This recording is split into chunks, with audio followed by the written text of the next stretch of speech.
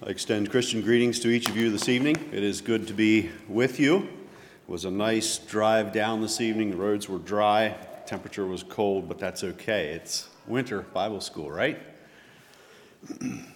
As was mentioned, the topic that I have been assigned this evening is entitled Teammates, Not Opponents. The date was February 6, 2005. Two football teams were preparing to square off in Super Bowl 39 for the bragging rights of the best football team in the world. One of these teams, the Philadelphia Eagles, was coming off of a successful regular season in which they compiled a 13-3 record. This team had made it to the playoffs for 4 straight seasons, but had failed to make it to the big game. But hopes were high this year because this skilled team had made several key additions of talent in the offseason, and they had easily won their previous 2 playoff games. This year was not their year, however, as they lost the game by a score of 24-21. But despite this disappointment, the future looked bright for the Eagles heading into the next season. On paper, they were a championship caliber team, expected to compete again for the top spot. But their season didn't go as expected. Contract disputes created ugly distractions, and around the middle of the season there were injuries that took a toll on the team also. Instead of finishing strong and competing for the championship trophy, the Eagles lost 8 of their last 10 games and finished the regular season 6-10, clearly out of playoff contention. What went wrong in their locker room that turned these seemingly championship teammates into opponents? Probably various things, but among them were selfish, outspoken individuals who didn't buy into the team concept. Perhaps men with personal goals rather than team goals, men with different ideas about how to accomplish what they wanted, men with priorities in different places. No, tonight my topic is not football, but I believe the concept that we can look into the concept of teammates and working together in the church can help us to win in kingdom work as we join with other ministries, organizations, and individuals. Choosing who those teammates are is not always an easy task. Just like the Philadelphia Eagles found out, choosing flashy or gifted players doesn't always ensure a good teammate or a successful season. And in our churches, choosing a preacher just because he's a good speaker or a ministry to be involved with simply because the needs are well publicized doesn't always mean that we should team up with them. The reality is that finding a good teammate to work with in our conservative Anabaptist circles is a process that involves research, it involves prayer, counsel from others, and godly wisdom. And even with the best vetting process, there are times that we make mistakes and we need to make some necessary adjustments. Many times we are known by the society around us for our divisions and our church splits. Unfortunately, these are sometimes unavoidable, but tonight I want to look at the possibility that we can work together as conservative Anabaptists to minister to the needs around us and to learn what God has to say to us about this. While we may function very well as individual congregations, when we successfully are able to team up with others from outside of our own congregation, I believe we can have an even greater impact for God on our world. This idea of finding teammates to work with as a church has many different aspects and opportunities for us to consider. And just a few of those areas that I would like to look at this evening in regards to finding teammates, not opponents, are missions and ministries, pulpit opportunities, education, and marriage. Now, if you came here tonight hoping to receive a comprehensive list of what organizations to team up with or which speakers to avoid, what schools to attend, and all of that, I'm sorry to disappoint you. I don't have a list like that with me tonight. But I hope to share some insights from scriptures and from personal experience that can help us to carefully and wisely evaluate and choose teammates to work with, not opponents. When it comes to evaluating what organizations or what individuals we can team up with safely, there are a few questions that I think we should consider. And when I say team up with safely, I'm simply referring to the idea of not putting our spiritual testimony at risk and also remaining faithful to the teachings of God's Word. 3 questions I want us to keep in our minds as we go through this subject here this evening. The first question is, what does God say to us about this organization or this individual? Pray, ask for wisdom. What does the Bible say? What does God say to us? The second question is, what does the organization or the individual believe? What is their statement of belief or their doctrine, either written or on a website, somewhere we can find that? And the third question then, what do others of similar beliefs recommend? Ask our peers what they know about them. Let's keep those questions in mind as we continue. I would like to look first at some general ideas about teaming up with others and what the Bible has to say to us about some examples, first of all, in the Old Testament to begin. First, turn with me to Exodus chapter 34.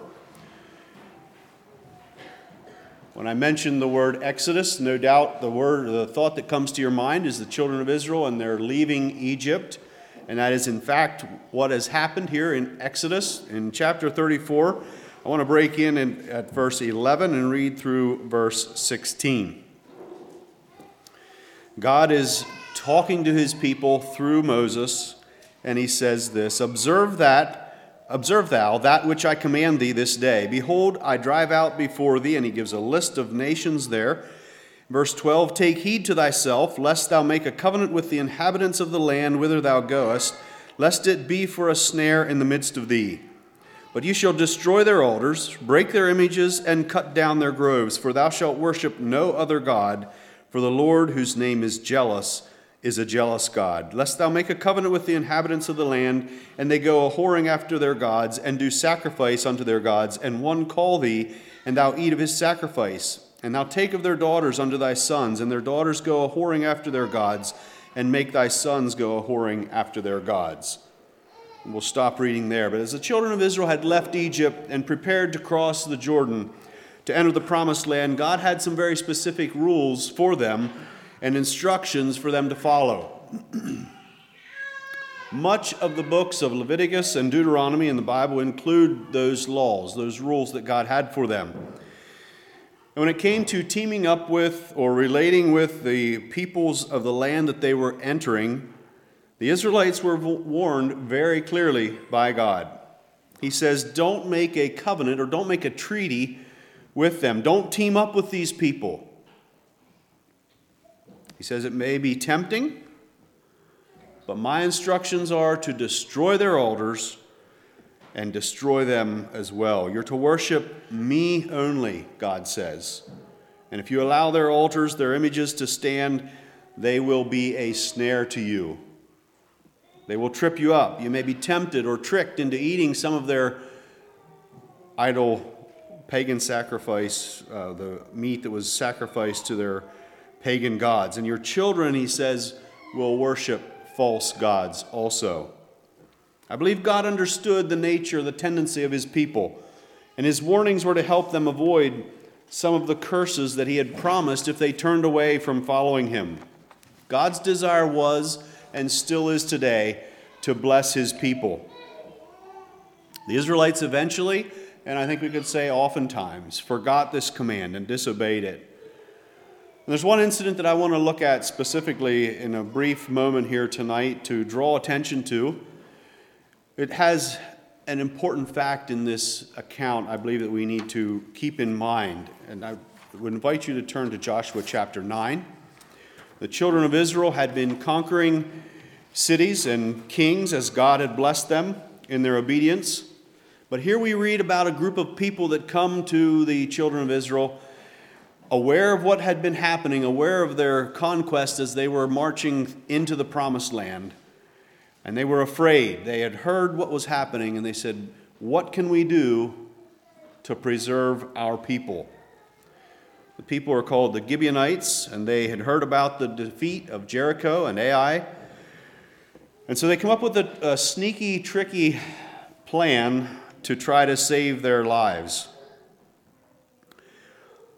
They dressed up in old clothes, old shoes. They took moldy bread and old wineskins and headed off to meet with the Israelite people.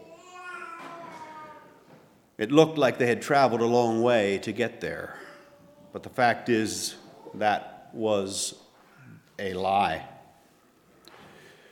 Joshua and the princes of the congregation made a treaty with them to let them live, and they were tricked into this by the act that was performed by the Gibeonites. And I'd like to look at verse 14 in Joshua 9 just to see what it says there about how this came about.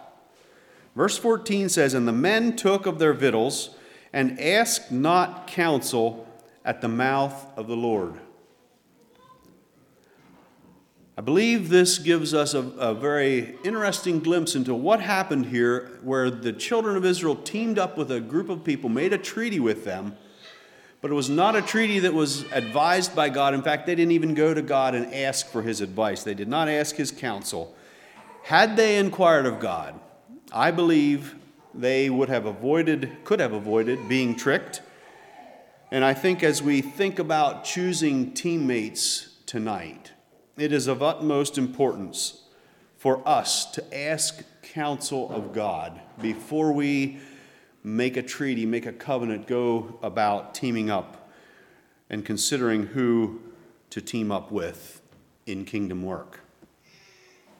There are various other portions of Scripture in the Old Testament. We don't have time tonight to look at all of them, but just a few instances where in Judges 2 and 3, we can read again about God's command about not to make a league or a treaty with the inhabitants of the land. Again, the children of Israel disobeyed.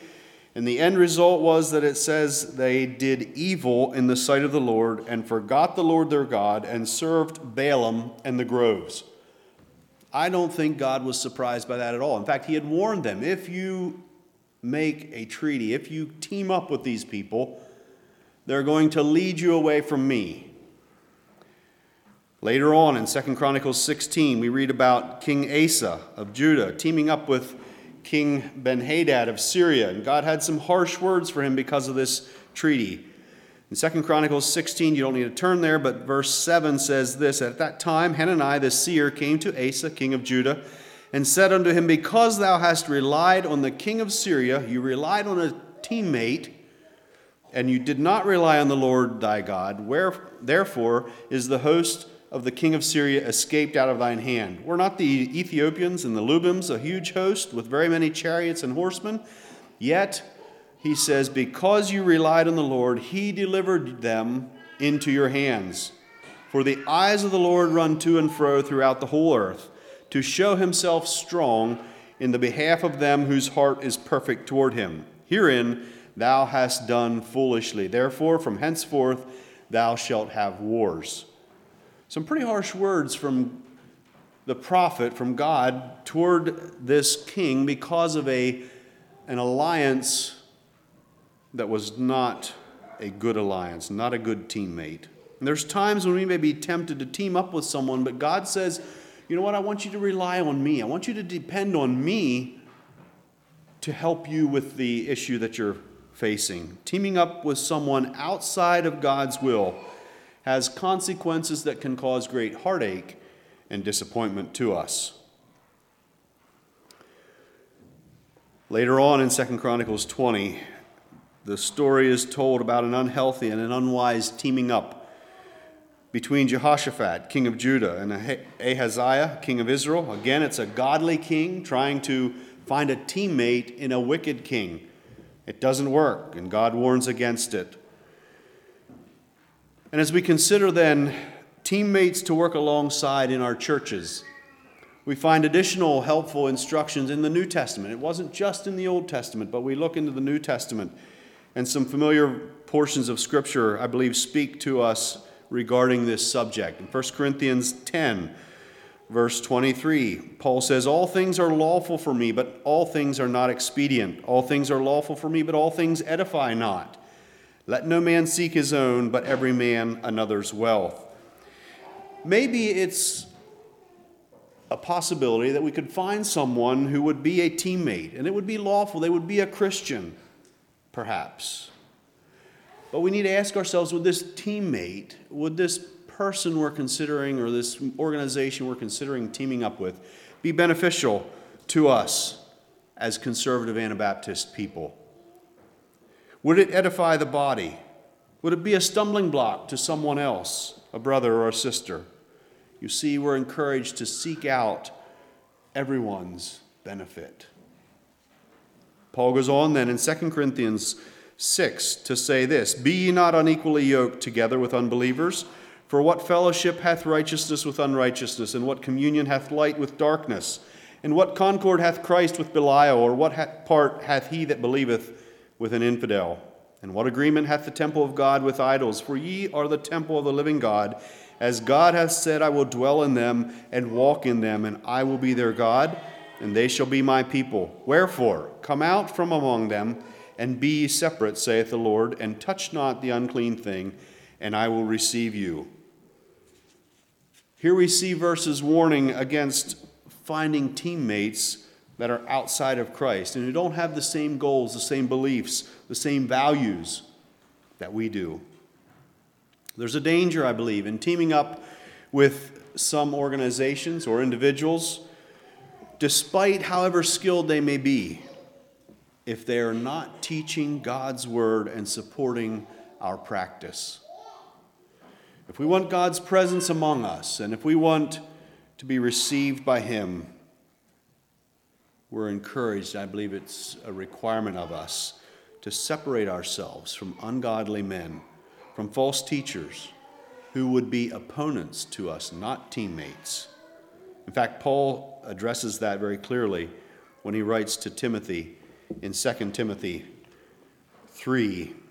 He says, "This know also that in the last days perilous times shall come. For men shall be lovers of their own selves, covetous, boasters, proud, blasphemers, disobedient to parents, unthankful, unholy, without natural affection, truce breakers, false accusers, incontinent, fierce, despisers of those that are good, traitors, heady, high-minded, lovers of pleasure more than lovers of God, having a form of godliness, but denying the power thereof. From such turn away. But evil men and seducers shall wax worse and worse, deceiving and being deceived.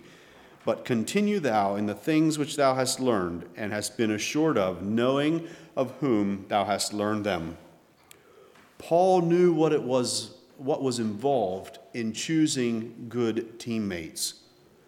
And God wants to help us find teammates, not opponents, to work with within the church and in our churches. I would like now to transition a little bit perhaps and look a little bit closer at some of these specific aspects of teammates in the church and perhaps give some practical help for us and for our churches today. I would like first of all to look at the aspect of teammates in missions and ministries. If I were to sum up the aspect of missions for the conservative Anabaptist church today in one word, I think it would be opportunities. Today we have more opportunities available to us than ever before. I can remember as a teenager, it seemed like there were only a few mission organizations that were available to our conservative Anabaptist churches, places that we could really feel good about and team up with. But in the last 30 years or so, those opportunities have multiplied. We look around us, you probably get all kinds of mailings and flyers in your church and on the bulletin board and all over, opportunities for us to reach out to the hurting people in the world. Faith Builders hosts a convention every other year at Calvary Church in Lancaster called Reach. This is a 2-day event aimed at connecting churches and individuals with mission opportunities and organizations within our conservative Anabaptist circles. Just last year, in 2019, 53 different ministries or mission organizations were represented there. 53. A lot of opportunity out there. And at this event, each one of those ministries, those mission organizations, has a booth set up where you can go and talk to representatives from that organization and find out a little bit more about what they do, what they are involved with in their outreach. And they also, a lot of those organizations are given a section of time, a little session where they're able to explain in more detail what they are involved with, what their work looks like, and what they believe, how they go about ministering and working in the places in which they are located. I've found this event to be very helpful in seeing what is out there, what our opportunities are, what the availabilities are for us to be involved, and being able to learn a little bit more about each one. There are a lot of different church groups represented at that convention. And it's interesting also to see how each mission organization believes, what their beliefs are, their practices. You can see that a little bit. And if you've been to that, you know what I'm talking about. As I have gone to that a couple of times, I realize that there are certain missions that appeal more to me than others, and I think if you were to go there, you would say the same thing. There are some that don't really maybe line up with where I'm at spiritually or personally, but I think there's a lot of opportunities that are very good, and we can see them at that location. I would encourage you, especially young people, if you're considering being involved in mission work, go there and see what's available and avail yourself to that opportunity. I think it's a good venue for looking at possible teammates for a church or an individual to partner with. I believe it's important for us to partner with mission organizations that understand and teach Scripture from the perspective that we view Scripture as conservative Anabaptist people. Especially since there are so many opportunities, not just within our conservative circles, but around the world. A lot of Christian organizations that are reaching out. I think it's important for us to look at what they teach and what they are all about. There are other Christian mission organizations, but do they support our teachings and our doctrine? Do they teach other things that we don't support? Are the funds that are given to them used in a way that we can approve of? Are they used wisely in a responsible way? Especially when we are sending our young people from our churches to serve with these teammates, we, I think, should carefully examine what they teach and find out if they encourage what we stand for. I believe the same is true when we support missions financially. We want to look for teammates with similar goals and standards. I think it's important as we sometimes consider places especially that are involved in counseling or ministering to hurting people, even in our local areas, that those teammates, those organizations, are willing and wanting to keep the church in the loop. And they talk about parachurch organizations working alongside the church, and it's important that the church and the leadership especially are kept up to date with what is happening in the lives of individuals. And I think that's something we need to look for and make sure that's part of the organization that we're teaming up with. Christian Light Publications, CLP, has a directory that they put out each year, and this is also another good resourced for looking at different opportunities to be involved in ministries and mission organizations. I believe there are times, though, also when we have the opportunity to reach out in our communities where doctrinal issues may not be as big of a concern. Now, hear me out on this, but when we're involved in meeting needs in a time of crisis or disaster locally, joining together with others, even though our practices may differ, I think we can show God's love to hurting people without necessarily compromising what we believe. And just a few instances from my personal experience.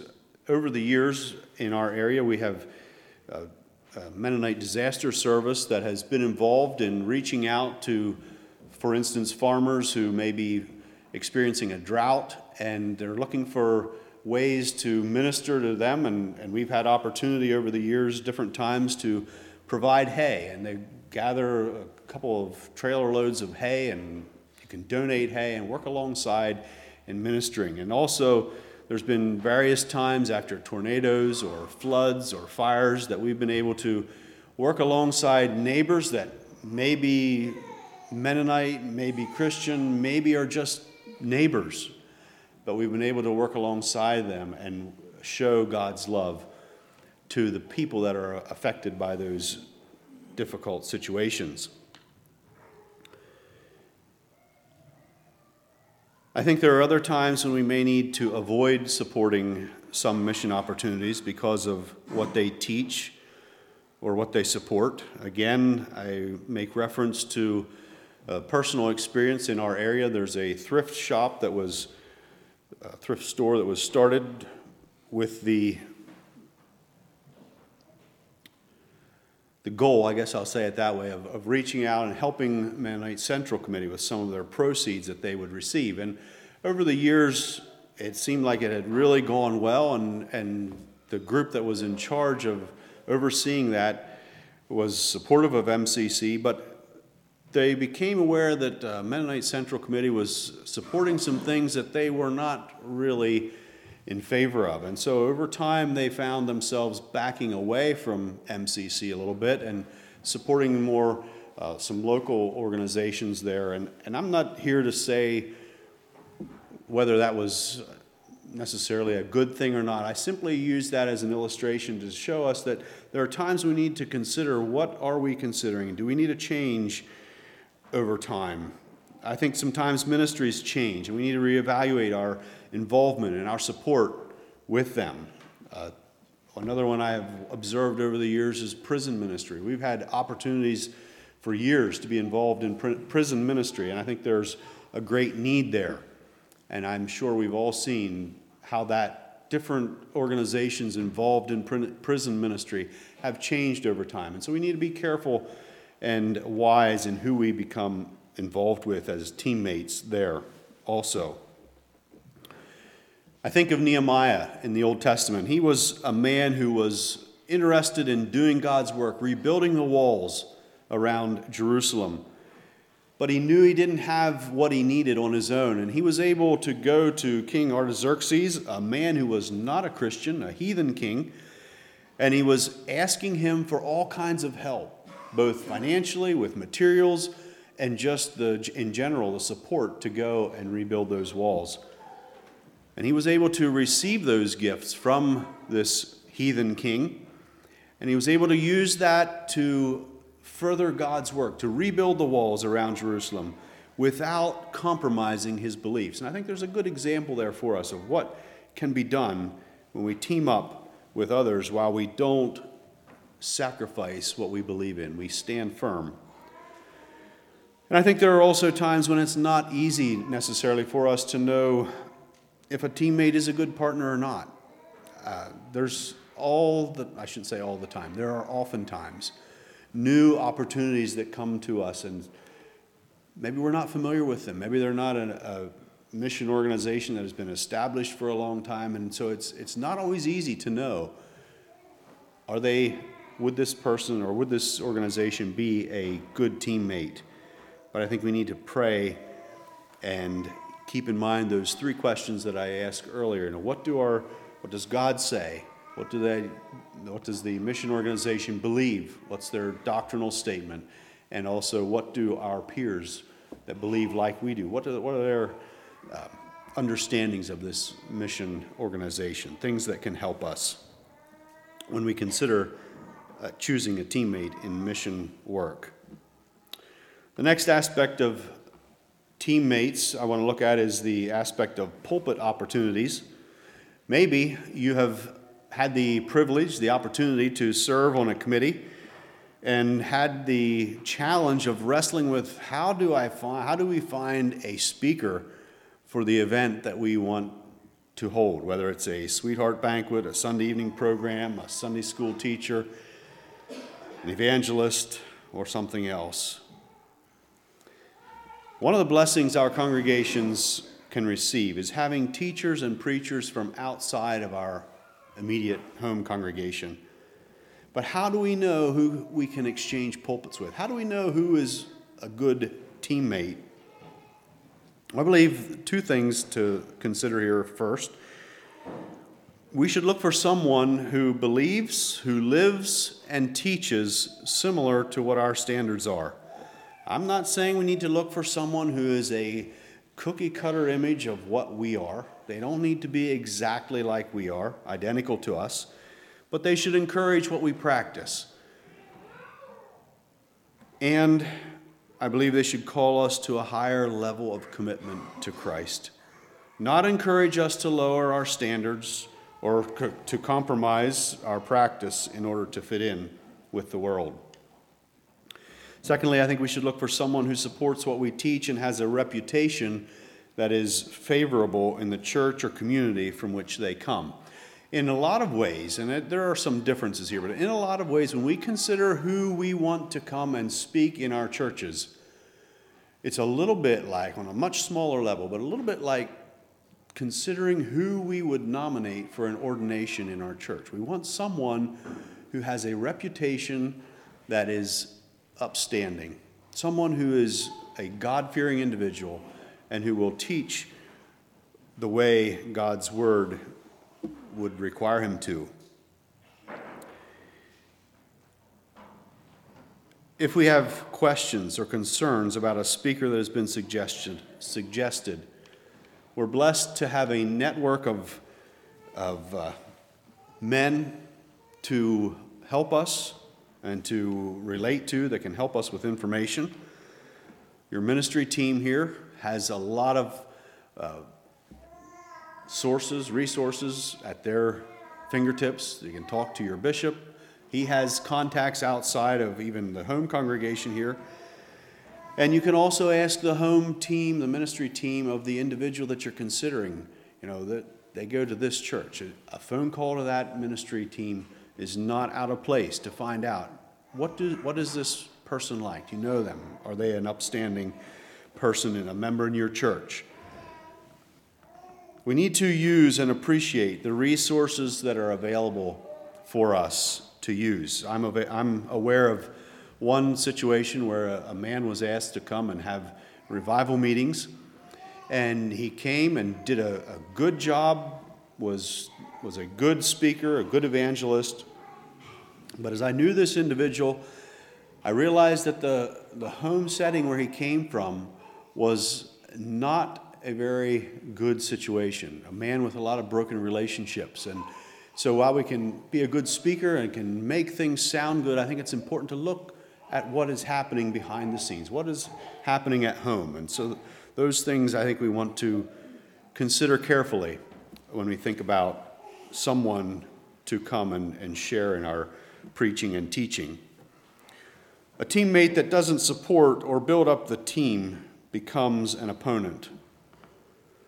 So what about preaching or teaching in other congregations? Maybe you've been asked to come and teach Sunday school in another church, or maybe some of you brothers have been asked, I'm sure you have, to preach in other churches. How do we consider those opportunities? Well, again, just a few points. I think I would encourage us not to lower our standard to fit into their settings.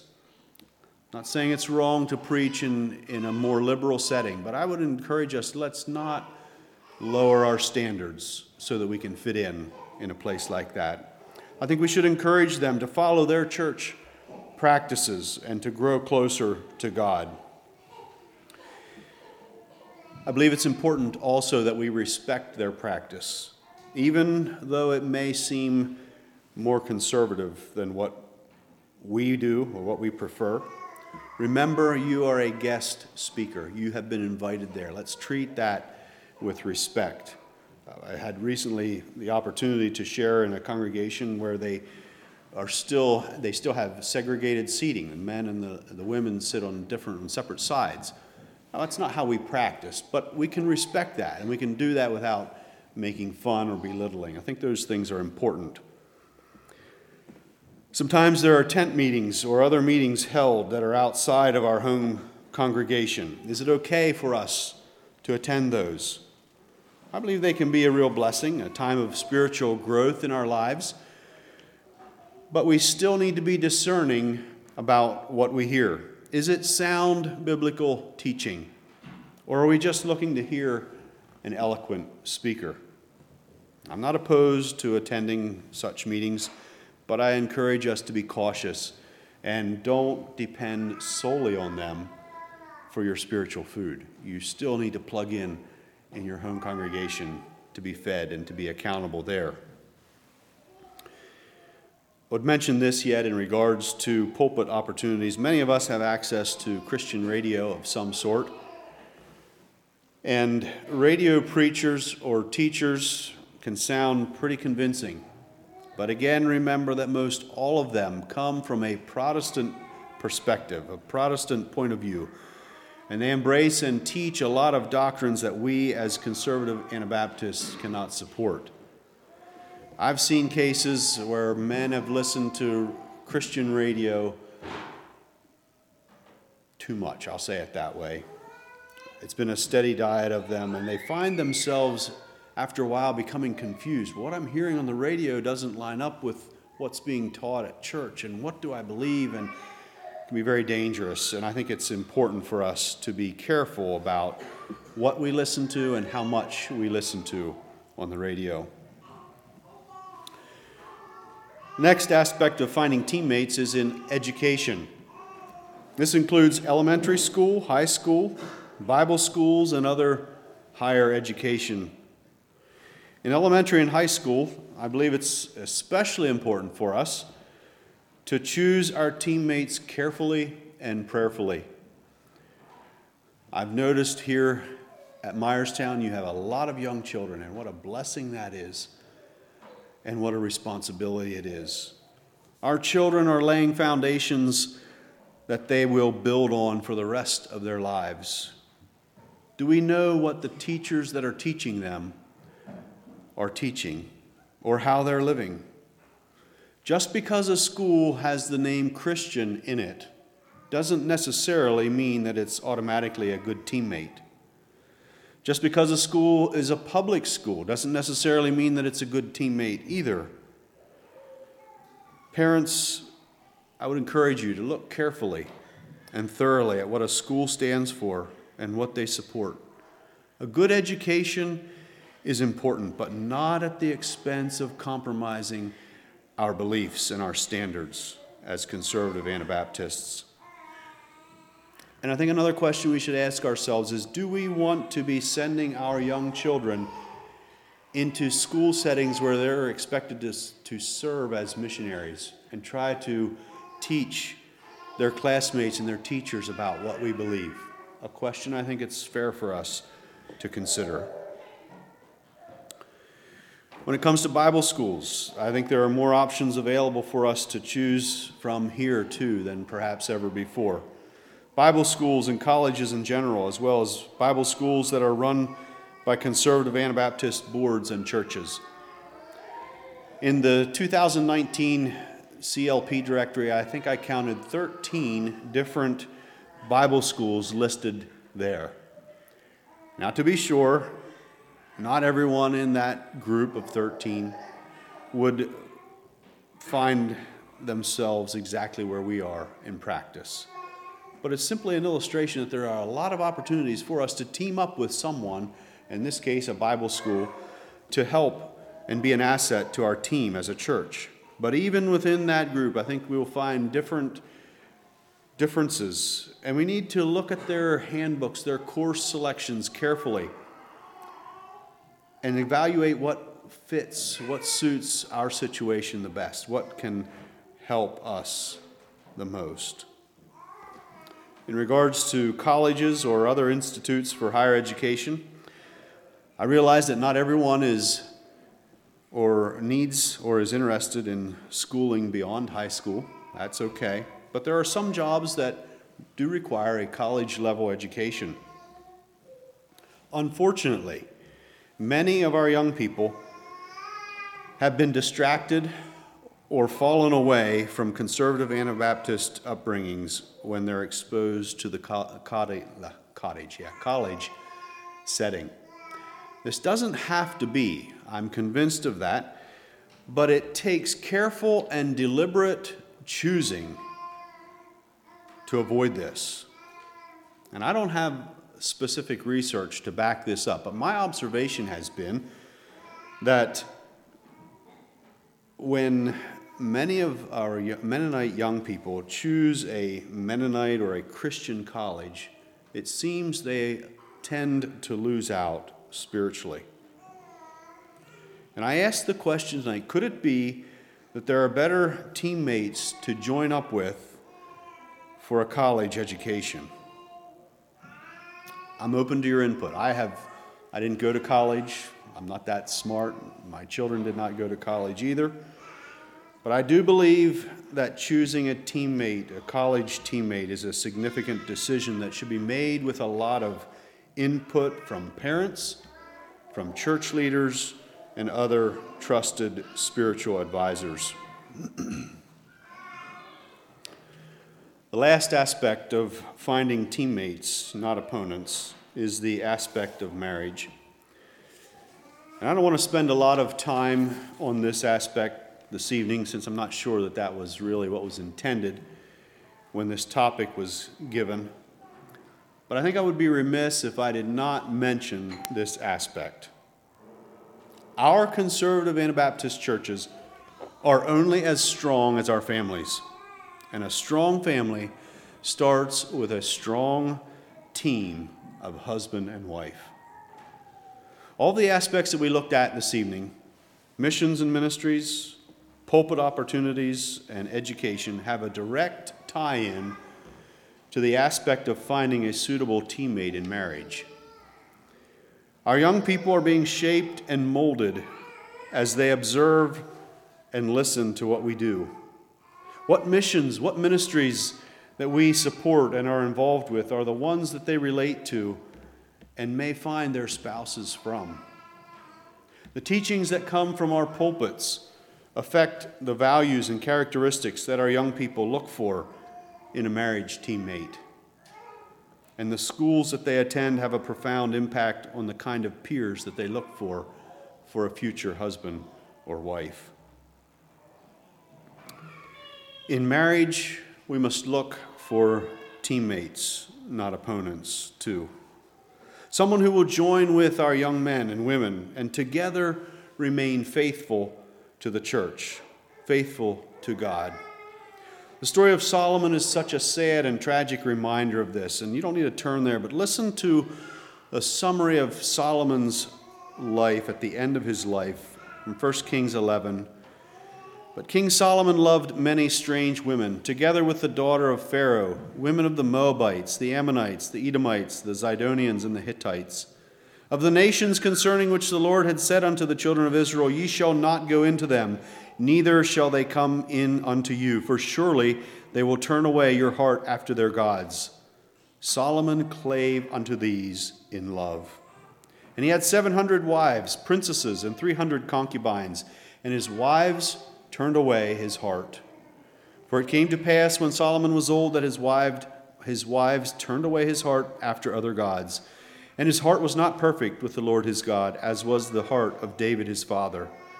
For Solomon went after Ashtoreth, the goddess of the Zidonians, and after Milcom, the abomination of the Ammonites. And Solomon did evil in the sight of the Lord, and went not fully after the Lord, as did David his father.